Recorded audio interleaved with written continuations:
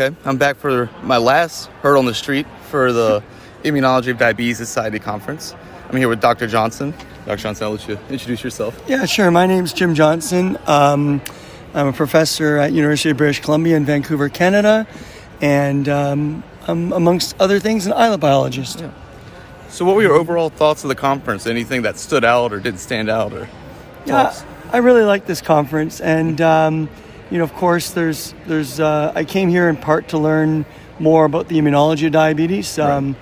I was on the international organizing committee, but it's actually the first time I've been to this meeting, and I think the organizers wanted to bring more islet biologists in here. For years, the immunologists have been working a bit in their silo, and us islet biologists were working in our own silo, and if we are going to make more progress in type 1 diabetes, I think it's critical that we break down the walls between those silos and talk to each other more. So I was really excited to come to this, and so there's a few things I liked.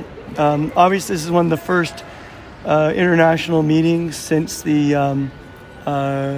approval of the teplizumab, and so it was neat to see the clinical trials. My own lab is starting to think about a clinical trial in one of the projects we're working on, and it would be in a similar potential mechanism of action as the verapamil trial. So I really loved seeing Aneth Shalev's talk, walking through that odyssey of many years, including when she was off on her own working on beta cell targeted things, and it was neat to see that the beta cell targeted drugs also modulate the immune system. That was one of the take homes that I really enjoyed.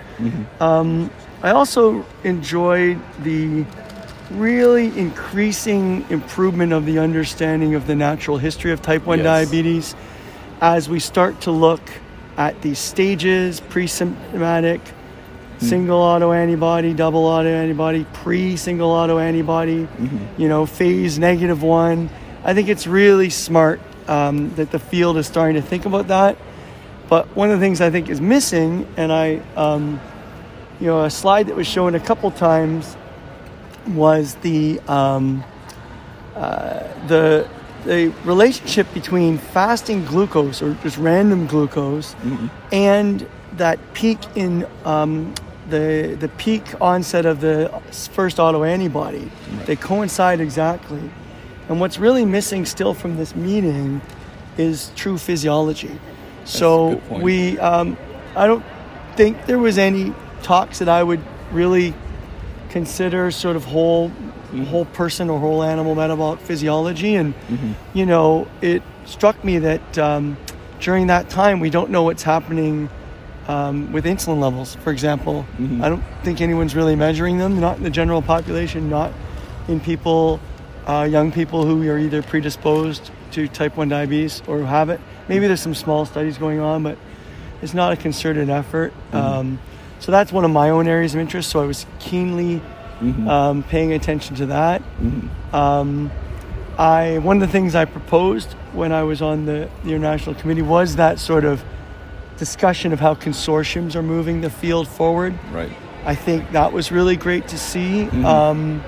What the next step from that is, how are these very focused type 1 diabetes consortiums, how are they going to link up with consortiums that work in type 2 diabetes, that work in other autoimmune diseases, that work in just general health and disease and omics? And that's an area that I think we could stand to continue to reach out in as well. So, I don't know, it was really good. Yeah, I agree with all that. I'm also curious to see kind of how more clinicians are going to start coming into the conference. I know they talked about trying to get more of those at the very end for next year when they're going to be in Belgium. That'll be interesting. And also with the consortiums, I'm also curious about industry moving in, like some industry consortium, something like that, to kind of complete the circle. Yeah, I mean, we're very fortunate. The representatives we have here from industry, people like Jess Dunn, who've been, with JDRF, with industry, have gone into various different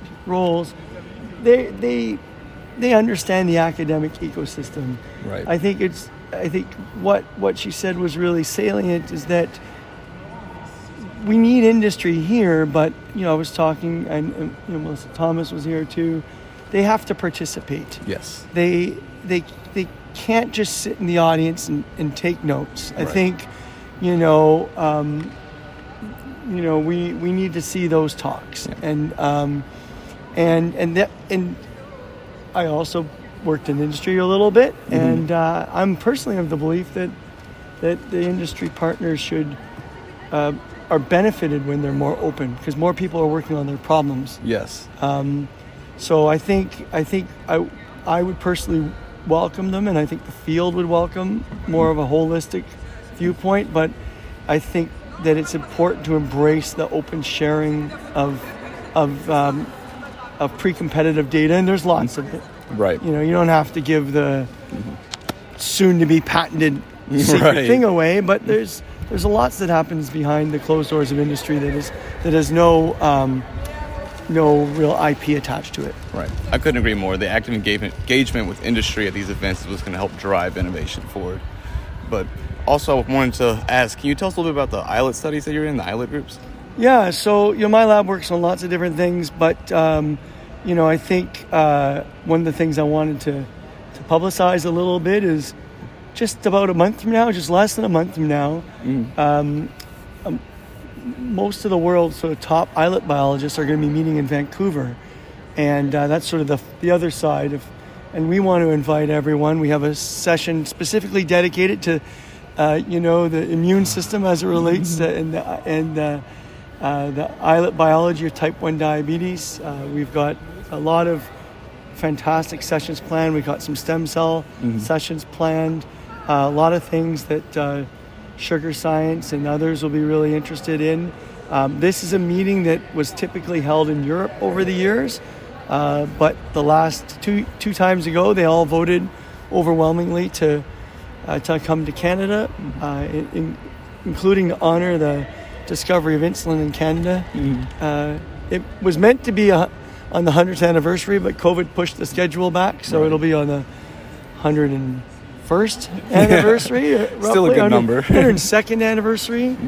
It can be on the 101st anniversary of the Nobel Prize. Exactly. So, we really want to invite. The registration is still open, and Vancouver is absolutely lovely in late June, and we've timed it so that people can keep their carbon footprints down. If they're on their way to the ADA, which is in the West Coast as well, they can fly to Vancouver, come to the Islet Study Group meeting June 19th to 21st, and then there's a day spacer, and the ADA starts on the 23rd. I didn't even put that together. They're so close. That was really smart planning, actually. I don't plan a lot of meetings. I do about once every 10 years, but I pride myself in being a relatively smart meeting planner. It sounds like you got it right. Oh, we're hoping so. We have a great international planning committee and a great local planning committee, and really excited. 30 invited speakers and 2 keynotes, including one who's the president of IDS, Carmela Evans-Molina, and Guy Rudder will be giving the Randall Lecture for the Biochemical Society as a keynote speech. And, it's such a popular meeting with the trainees and with faculty. We'll have probably close to 100 posters in a very centralized position. We just picked the 16 of those that will be in oral presentations, so those people should have the emails in their inbox today.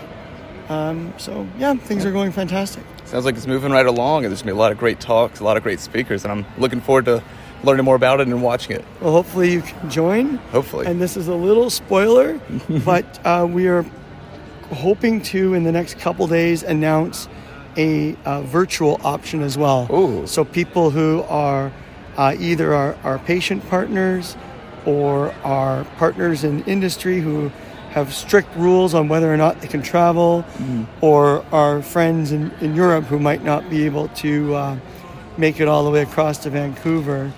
It's only an 8.5-hour flight from Heathrow, but you fly right over the North Pole. But we want to offer that option to make it virtual as well. That's exciting. I bet there's going to be a lot more people now, too, because if that pressure's there, it won't be anymore. I hope so. Yeah. Well, thank you for talking with me. That's been a great talk, and I'm looking forward to following it all. Absolutely my pleasure. Yeah. Take care. Thank you. Cheers.